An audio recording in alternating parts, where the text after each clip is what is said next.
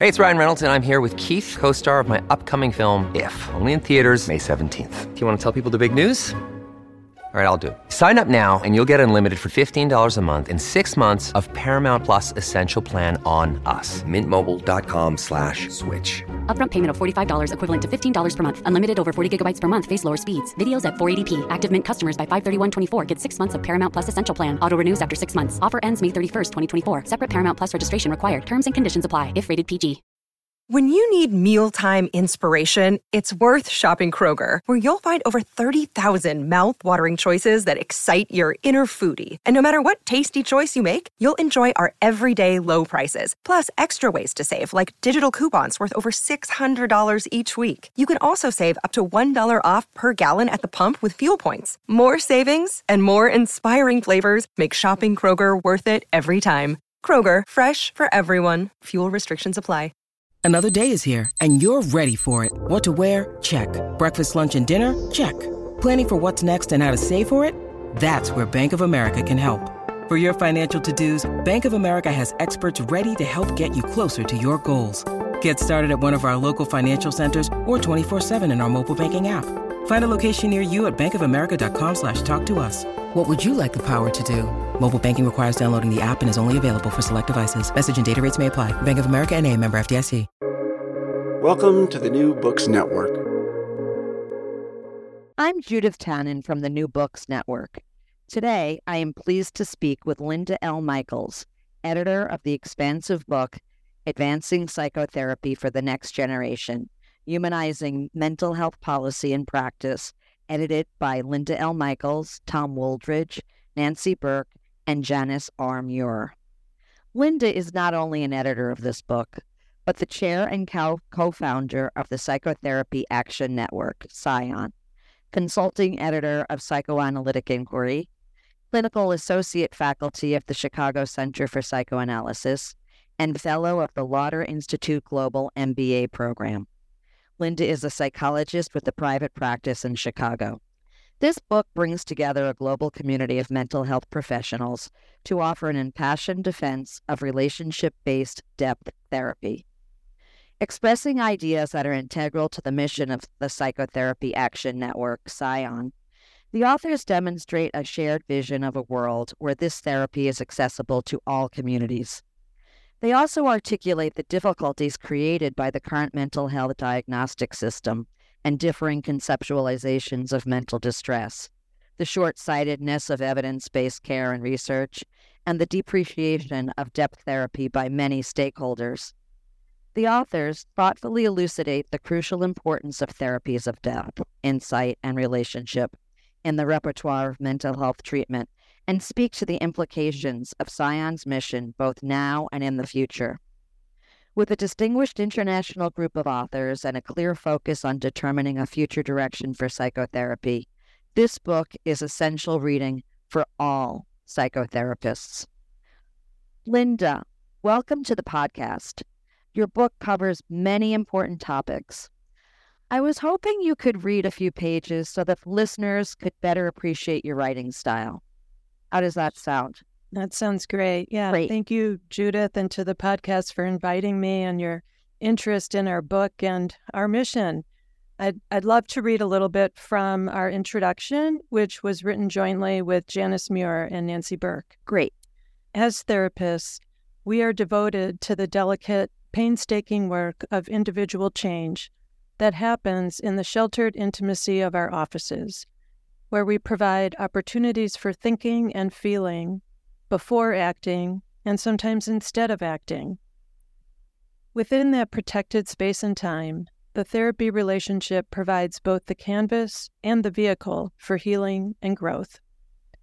At the same time, we cannot confine our vision of our role solely to that therapeutic space, nor can we view our patients' suffering in isolation from their experiences beyond its walls. As we continue to develop our appreciation for the integrity and import of our patients' psychic lives, we do so recognizing the environments in which they're embedded, viewing through their eyes the formative relationships, achievements, and all too often injustices that have shaped them.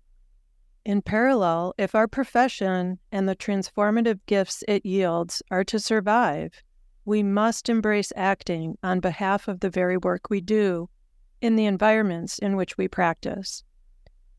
These environments not only influence internal worlds, but also play a significant role in determining the very possibility of accessing such intensive therapeutic opportunities.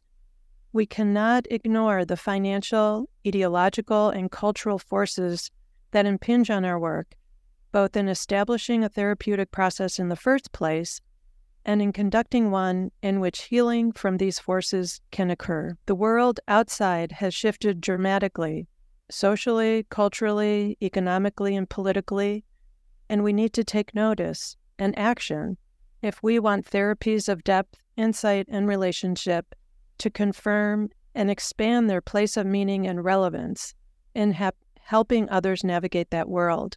In short, psychotherapy is in the crosshairs, and its survival, especially for those who cannot afford to pay out of pocket for treatment or advanced training, will depend upon the skill and strength of our advocacy. Our national crises, the pandemic, the reckonings with racial, social, economic, gender, tensions, and truths, have raised awareness of the impacts of social upheaval and have energized and empowered an activist citizenry devoted to defending our vision of a world in which empathy guides action.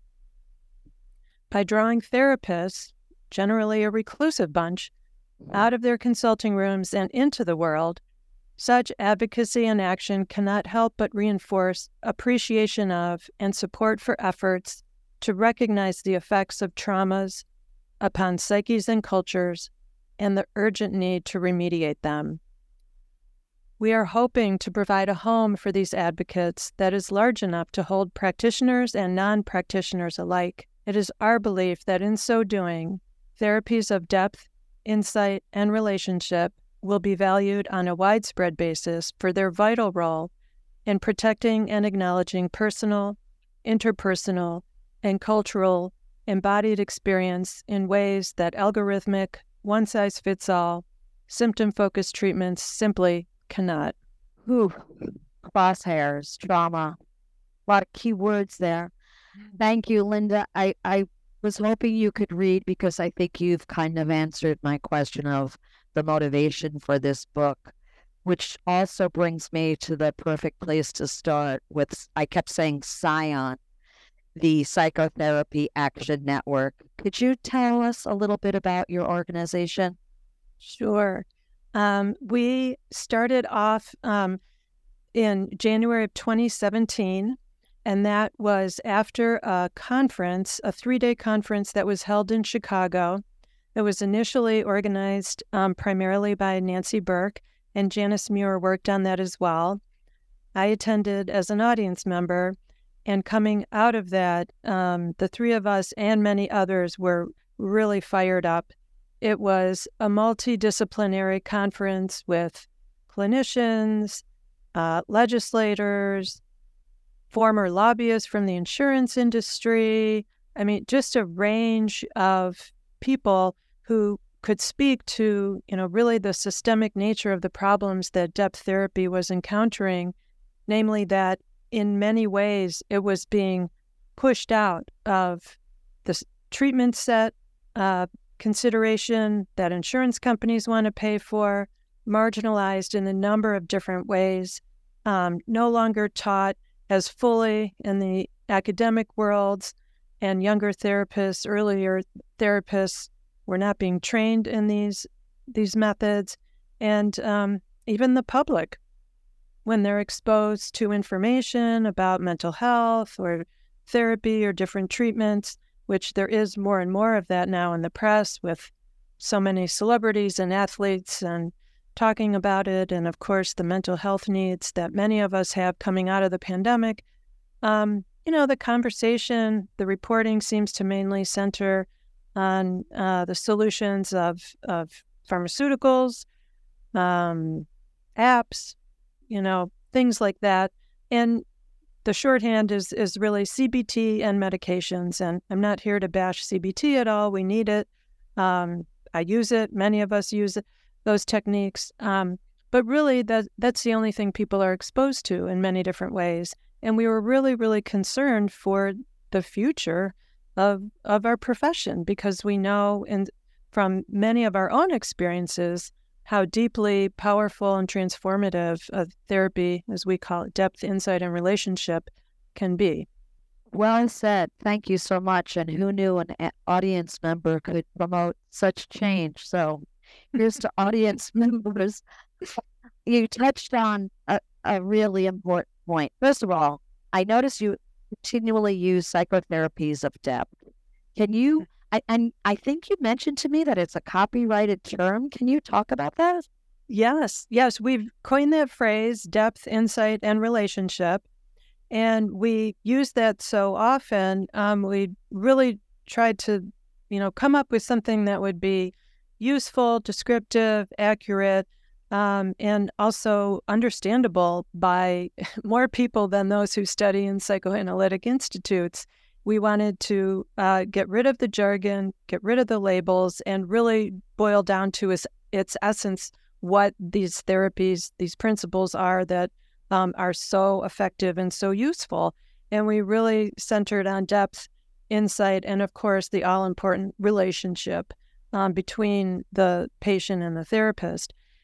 And there are many different schools of therapy that embrace these principles, and all of those are welcome at Scion, and we hope to speak for all of them. And we've used this phrase so often in our book, in our materials, on our website, that we actually copyrighted that phrase with the federal government. So if you do go to our website and our writings, wherever we say therapies of depth, insight, and relationship, it's now trademarked to Scion, which is kind of cool. Kind of. Very cool. And as you're speaking and all the different branches, for lack of a better word, it's a nice family, so to speak, but I kind of feel like we're almost talking about the power of the edible. Instead of us being siblings trying to be equalized and trying to get along, there's this hierarchical structure. And I don't know, I feel like there's such a war between the camps, and that there's tension. When you say CBT, and people are like, oh, it's great. There doesn't seem to be an understanding that we're all trying to do the same thing. Do you know what I'm saying? Absolutely. And, that's one of the reasons why it's so painful to think about these valuable therapies being pushed out of the conversation just because of the results of a turf war. And so that was really, yes, one of the motivating factors for starting Psychotherapy Action Network and for informing all that we do. And just to say a little bit more about how we've grown since our beginnings, that initial conference, we walked out of there with, a lot of names and email addresses handwritten on a sheet of paper. And from there, we've built an organization. We now have over 5,600 individual members and over 90 different organizations that have joined us. And we really feel it's a movement at this point. And we would really like to reach the public, educate them, demystify therapy, and get out of these turf wars, as you're saying, within different forms of therapy, because we're only hurting ourselves and by extension, the general public who really needs our help. Correct. And before I forget, just in case people are heeding the call to the movement, your organization would simply be psian.org. Is that how they would find you? Right. Our acronym is PSI, Psychotherapy, AN, PSIAN.org. Thank you. Yes, thank you. And just speaking of the turf wars, it feels like there's this backlash within at least the psychoanalytic community. I don't want to use a wide brush, but there is this tension between evidence-based techniques, evidence-based studies, Could you talk a little bit about that? Should we be in fear of them? Shouldn't we be welcoming evidence-based things that work? Sure. I think absolutely. And we actually, by we, I mean depth therapies, psychoanalytic therapies, we actually have a whole lot of solid, powerful evidence that shows these therapies are two things. Number one, highly effective. And number two, effective over the long term. Even after people stop going to therapy, they continue to improve, which is something unique to the therapy, to these depth therapies. With many short-term interventions that might be more structured therapies or medications, the research shows that people, when they stop those therapies or treatments, most often they relapse, most of them within 4 to 12 months after they stop. So it's really an incredible evidence story. And I think, historically, the psychoanalytic field has said, oh, we don't need evidence. We don't want to get involved in that. And that was truly put us behind because there was a lot of evidence building and gathering and documenting going on in the pharmaceutical industry and also in academia and the world of psychology. And so there's been a large quantity of evidence for medications for CBT, and certainly that is a valuable body of evidence, and the psychoanalytic world is catching up. So absolutely, hopefully we can move the conversation and shift it to one of, which therapy will work best for which person in which circumstance, from which culture, in which moment, as opposed to, which one has, a bigger evidence base. I mean, that's not really all that useful to people in the real world who are suffering. Correct. And this is a greater topic, which I know you talk about in the book. So before we talk about Sion's original research on this, I just wanted to jump back a minute to the power of what goes on in our country and speak of parity and the huge influence that money makes, and your work with insurance companies, etc. If you could, first of all, I don't know that many people even understand the term parity. If you can explain that, and then talk about what you've done as an organization with fighting, for lack of a better word, the government. Yeah, well, fighting is a pretty good word. Well, yeah, and this is a consequence of the field's efforts to be included in the medical model of healthcare in this country, and that was probably a separate conversation. But for better or worse, we are included in the medical model, just like the other kinds of treatments, which are generally called medical surgical. So there's medical surgical, and then there's mental health care. And insurance companies do not like to pay for mental health care. They think it goes on too long. It's squishy. It's not able to be objectively documented. Like, there are no diagnostic tests such as x-rays or blood tests to show whether or not, a patient meets a certain diagnosis. And as Nancy McWilliams has a wonderful chapter in our book, we have all of the questions of the DSM in the first place about how useful of a diagnostic tool is the DSM, which is based on, checklists of behavioral observable symptoms. And it's a very complicated way to go about diagnosing people and differentiating between different diagnoses. And Nancy, like I said, has incredible chapter on all of that.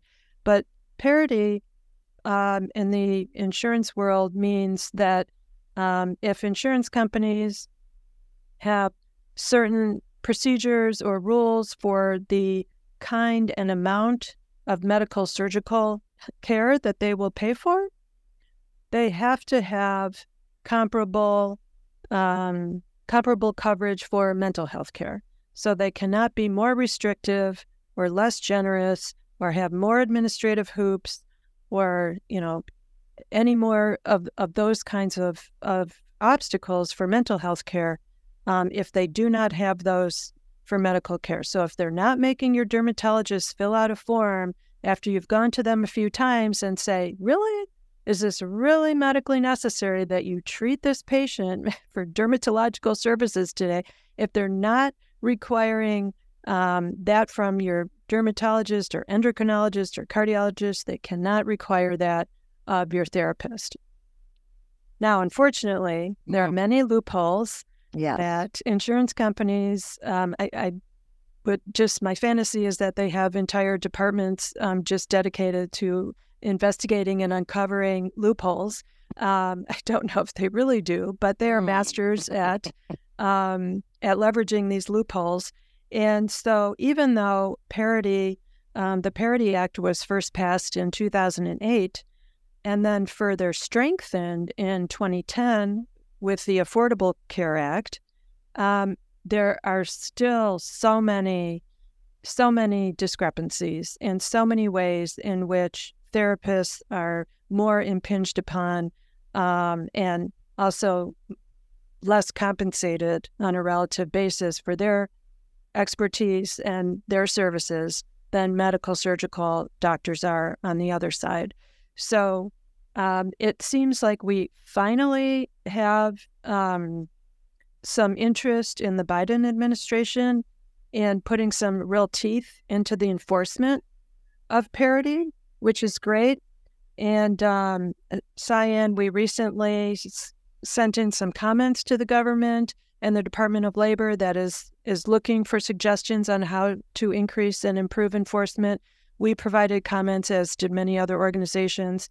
And I really hope that we're going to be starting to see some actual improvements here, because I think if more therapists had the assurance that, they could participate in network with an insurance company, get adequately reimbursed for their services without additional hassle, I think they probably would do that.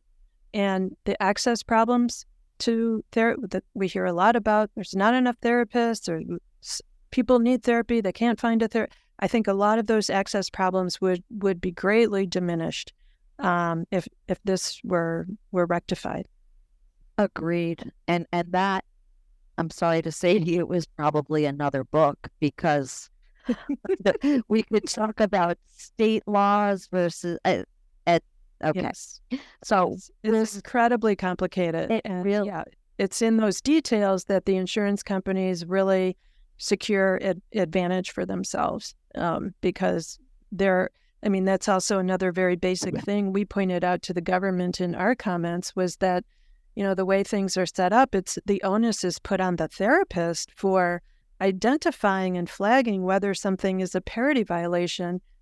How are we supposed to know how the insurance company plan or policy covers medical surgical? And how are we supposed to know it's even a parity violation? So there's just so many complicating factors. And not to beat a dead horse, but the patient as well. So many patients are even unaware of their insurance and what is providing, and if they have out of network, et cetera, et cetera. So yes, your next book. But before we get to your next book, I want to jump back to the original research you did, because I think that's so important. I was fascinated by what I read about and what your research with the public showed. So could you talk about that a little bit? Sure. Yeah.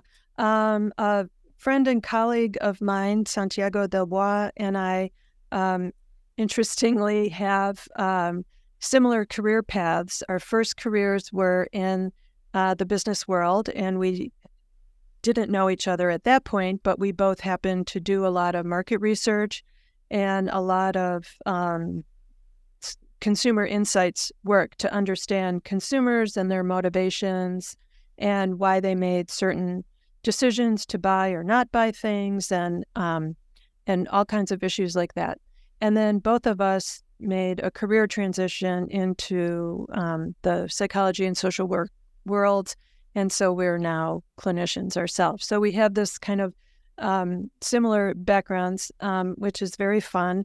And we said, we are familiar with tools that can help us understand, this misinformation, this lack of understanding among the public about what are the differences between different kinds of therapies, what they might look for, what do they want. And so we said, let's apply these tools that we have from the market research world. And we were able to do this. We did the work ourselves, and we had a small grant from the McCary Fund through Division 39, for which we're very grateful. But, typically this kind of a research project would be way out of reach for our field. But I'm really, really so excited that we were able to do it. We did qualitative research. We did about 46 or so one-on-one in-depth interviews that ranged between 30 to 75 minutes per person. We did a lot of those with different people around the country. And then we used that to develop our hypotheses. And then we launched an online quantitative survey, the general public. We have over 1,500 responses to that. And the sample is the general public, as I said, but it's representative of the U.S. population in terms of key variables, in terms of age, gender, race, geographic region, and income. So we sought that out, and that's what we used the grant money for, to hire a professional market research firm to execute that, so we could ensure we had a representative sample. And that was in 2020, sort of just on the cusp of the pandemic. And then we did another quantitative survey recently. We're analyzing the data as we speak, 2023. So we will soon have sort of can we hopefully say post-pandemic results on what the public thinks and hopes and wants from therapy, and compare that to the 2020 results. But in a nutshell, what we heard and what we found out was incredibly good news for depth therapy. When we open-endedly asked the public, what do you want to get out of therapy? They said, I want to get to the root of my issues and myself. And that is really one of the primary things that we can help them with as depth therapists. They said they understand therapy takes time. They understand that their problems have taken quite a bit of time, perhaps even generations, to take hold. And it's going to take some time to get better. And they're willing to invest that time in the therapy process itself, and obviously also in themselves, because they're worth it. So it's incredibly good support. We are doing what the public wants when they think of therapy. There was a small segment of people that said, I'm never going to therapy, just, give me the pill. I'm never opening up and talking to anybody. And, obviously it would be a reach to try to help those people. But for the vast majority, we're doing what they are trying to seek out. They just don't know where to go. As you said, they don't know if their insurance even covers mental health care at all. A third of them don't even know anything about that in their insurance policy. And they really don't know what kind of therapy focuses on. They just really, there's so many questions that they have. And so what we're trying to do is figure out how we can help educate the public on some of these key issues and close some of these loops, so that if they, do want to find a therapist who can help them get to the root of themselves, we will be able to help connect them with some resources and some reliable information. Exactly. One of the strange positives of the pandemic is that there's been more of a focus on the necessity for mental health care. But of course, we don't have the infrastructure and like so many other things we discovered. But the other thing I'm thinking about, it's not just the money, it's the time, Linda. People it takes a long time to understand yourself in therapy, right? It took a long time to develop these patterns. And so it takes a long time to kind of uncover them. And that is really a factor for a lot of these insurance plans because they only cover limited numbers of sessions, correct? And then I feel like it's a double whammy because then in order to do the research and provide the evidence-based functioning of these long-term therapies, it requires long-term studies and lots of money and et cetera, which is what I feel. So I kind of feel like, of course, CBT and medication, it's easier to prove those. Does that make any sense? Do you know what I'm saying? Absolutely. Yeah, it's very easy to study something for 8 weeks. Right. And now even with some of the psychedelics, I've seen research studies that lasted 2 weeks. Wow. Example. And yes. And so, of course, if you're an academic who needs to publish or you're going to perish, right. Of course you're going to be incented to, study things that take less time so you can produce more research papers. But right, I mean, we're not really going to be seeing a lot of studies of 2-year, 3-year long therapies. But there is research out there, actually. They have studied long-term therapy. They have gone back to people 1 year post-therapy, 2 years, even 8 years, very small sample. But they are doing this research now, and the results are incredibly impressive that, as I said before, people continue to improve because they have benefited from that relationship with their therapist.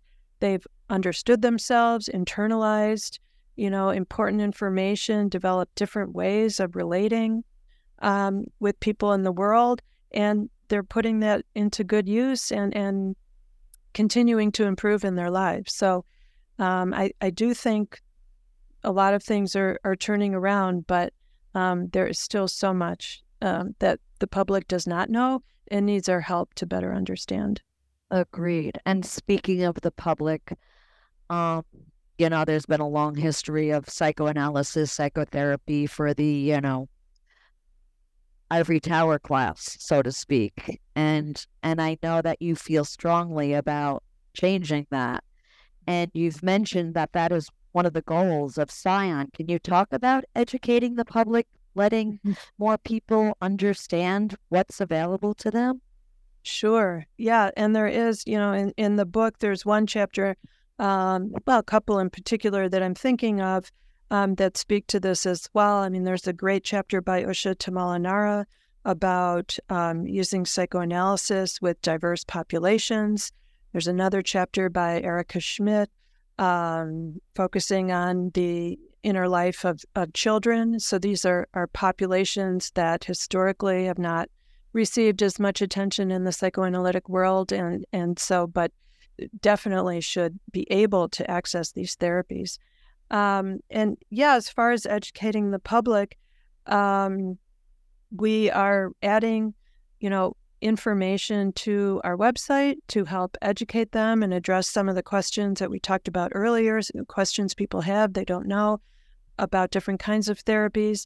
And we're also going to be putting resources right on our website that folks can search through, and including low-cost clinics. These might be the clinics that are attached to analytic institutes that serve the community. In Chicago, there's a really vibrant one here, for example, and other community clinics that have a depth orientation. They're few and far between, but we really want to be able to highlight those. And, in a big awareness campaign, we did receive an incredibly generous grant following the research that we did, which was very exciting. And so we're excited to spend that money, hopefully to good end, to educate and inform the public. I feel like you guys should be on TikTok. You're not the first one to say that. I haven't quite gotten myself organized around that idea, but it. Because, it is interesting, though, to think about our cultural moment that people go to TikTok to get diagnoses, et cetera, et cetera. So, just saying. Right. And then that I was just going to, no, it reminded me of some of the other things that we've done at Cyan, which have been to, push back on advertising to the public that we feel is misleading or shortchanges them. And some of that advertising comes from a lot of the big therapy apps. And we've done a number of things to try to set the record straight when it comes to that. But yes, if you go on TikTok, if you turn on the radio, you'll hear a lot of advertising for these apps, some of which we have a lot of concerns with, that, they've violated privacy and confidentiality by sharing data of clients, customers. It's hard to call them clients or patients, but Right. I call them customers. It's been very problematic, and they've put therapists in dual roles of both providing therapy and also being a salesperson for the company to try to retain or upsell or the clients. And so, yes, we've really taken strong stands on this. We've written to the FTC. We've been sued by one of these companies for defamation and libel, and just a little bit of chump change, $40 million. So we're very lucky to have prevailed in that lawsuit. But these are the waters we're wading into with these corporations who are, trying to make a lot of money off of this moment where there's high demand for therapy, low information, lots of confusion, and the companies see a real opportunity to make money, whereas we see, oh my gosh, people are suffering and need help.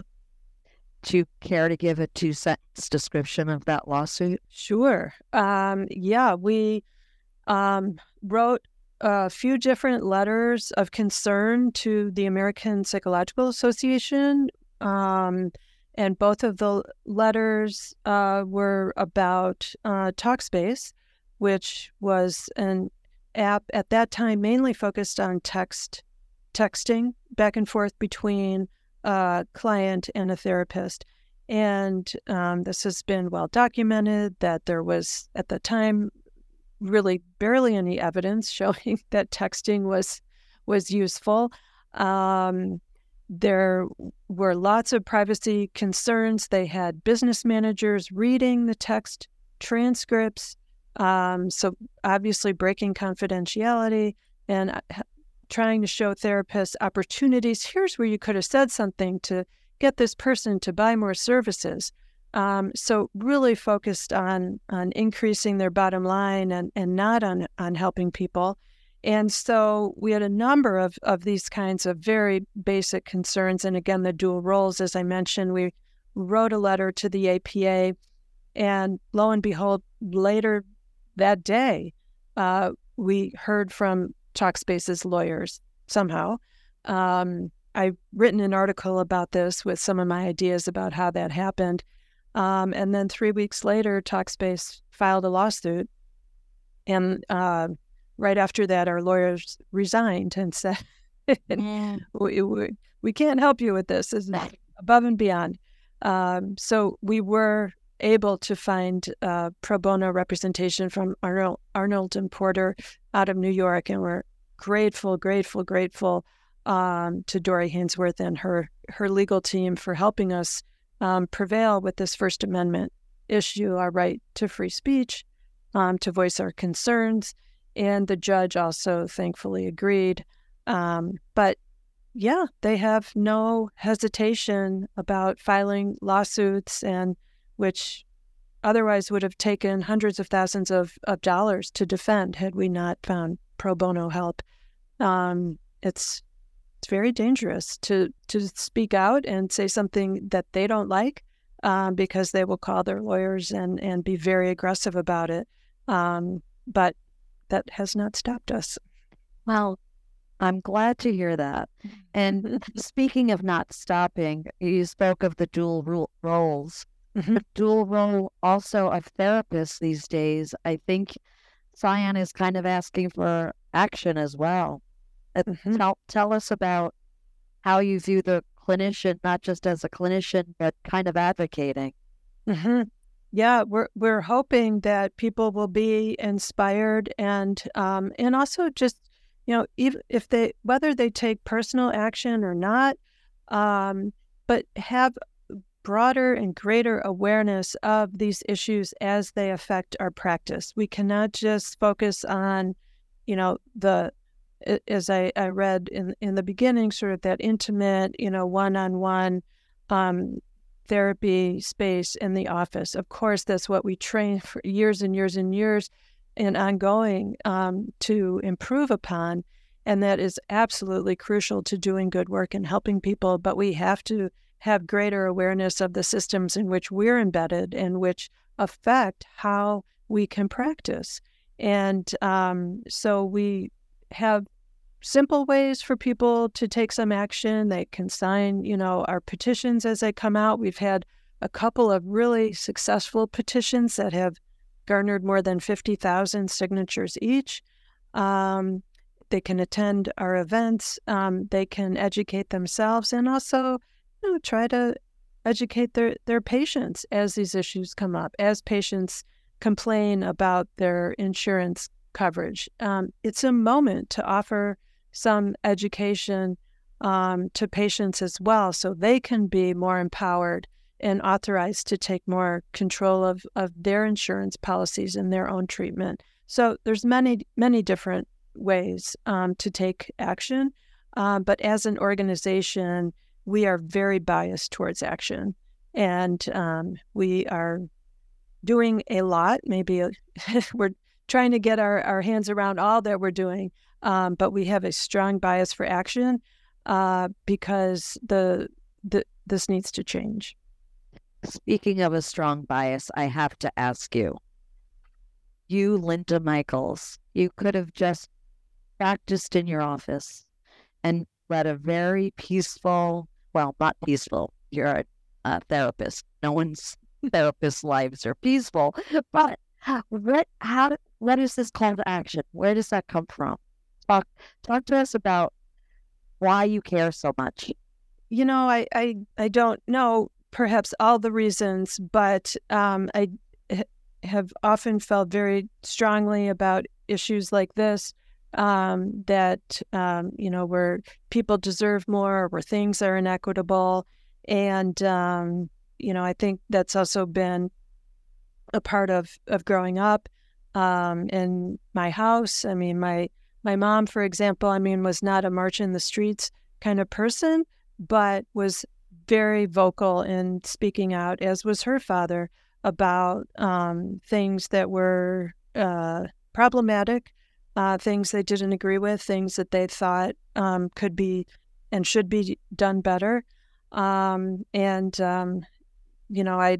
think we had talked about, I called my mom about a month ago and I said, "Hey, Mom, what are you doing?" She's like, "Oh, I'm writing a protest letter." So it's, I think very ingrained in sort of how I grew up. I feel like I have some skills to bring to this endeavor, perhaps from my business experience. I personally have benefited tremendously from my own depth therapy, and I very much want that for other people should they want it themselves. Well, thank you. I have two more questions. One is future projects, because you don't do enough, Linda. That's right. We don't have enough going on. Well, just last week we did a screening, so it's not quite a future project, but it's very recent. We screened Ken Burns' production, Hiding in Plain Sight, Youth Mental Illness, which was a 4-hour movie that debuted on PBS last year, we screened 30 minutes of that and then had a panel discussion with Amy Kennedy, who's one of our advisors, Eric Ewers, who's a co-director of the film, and then two of the youth. There were about 20 different young people featured in the film, and two of those people were at our panel discussion. And it was truly, it was really wonderful to both hear Eric's personal reasons for really embracing the topic of mental health and telling the story of so many young people who were scared, were suffering, did not know what was happening to them, and finally their journey to get help and to feel better, and then to have a couple of those youths join us and speak for themselves. I mean, I think this is an incredibly powerful film. I'm delighted that the team is working on another film right now on adult mental health, and hoping to be helpful to them as they put that together. But the recording of this film event is on our website. Great. And I also encourage folks to watch the whole film. It's amazing.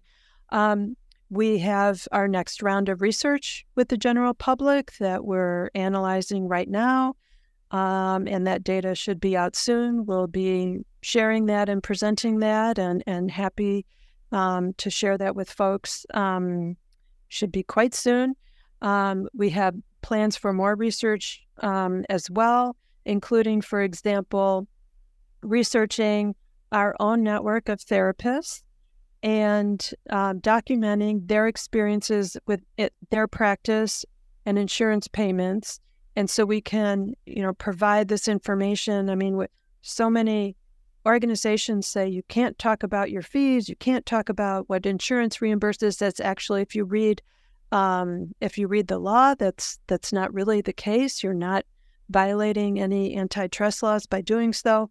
And we really want to get some data out there to show, this is the impact, the systemic impact that insurance companies are having on as they devalue therapy and pay therapists a lot less, and essentially do not give them any sort of even a cost of living raise on an annual basis.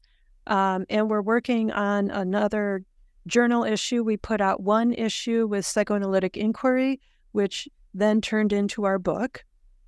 And we're working on a second issue with articles contributed by our board of directors. And this issue is dedicated to Erica Schmidt, who was our vice chair and was a part of Cyan really since the beginning, and who unfortunately passed away just about a year ago in a really untimely and very sad death. And so we have coming together as a board to put this issue together in her honor. And as we had talked about earlier, we are also adding to our website resources and information for the general public, but more so than that, we are planning and going to embark on a big awareness and education campaign for the general public. So you might just, see some of that on TikTok one of these days. Well, I'm not on TikTok, but I'm anxious to hear about it. And that's a wonderful tribute. I'm glad to hear that. Mm-hmm. So, Linda, there is so much in this book, and we've only we have not done our depth work in this interview. Is there anything you would like to add before we go that we left out? Anything striking you that we kind of ignored? There is so much in the book. I'm so grateful for this opportunity. I think it's also can be a wonderful textbook for so any professors or teachers out there who are listening. I encourage you to check it out for your classes. There's a lot of information in there that actually therapists should know as they practice, but we don't often get in grad school. A lot of information about the insurance, about parity, the DSM, things like that, as I said, and working with different populations, and a couple of great articles just about the value and the beauty of depth therapy. So I would love for people to check it out. And also, to think about the large or maybe just the small ways that you can become more active in your life as a therapist, whether that's joining us at Cyan, whether that's, taking up a conversation with your patient when they mention something about their insurance coverage or their treatment or something like that. I mean, or even just talking to a neighbor and enlightening them about depth therapy and trying to demystify it for them. There's lots of ways, actually, that we can stand up for the work that we do. It really doesn't take that much, and it can really make a difference. So your next life, you will most likely be a politician who accomplishes lots of things. Well, Linda, thank you so much for this important contribution. This book is really necessary for all of us. I admire your hard work, and I very much appreciate you and your organization, and I wish you the best. Oh, thank you, Judith, so much. I really appreciated the invitation and our conversation, and thank you so very much for your support. Be well. Bye. Thank you. Bye-bye.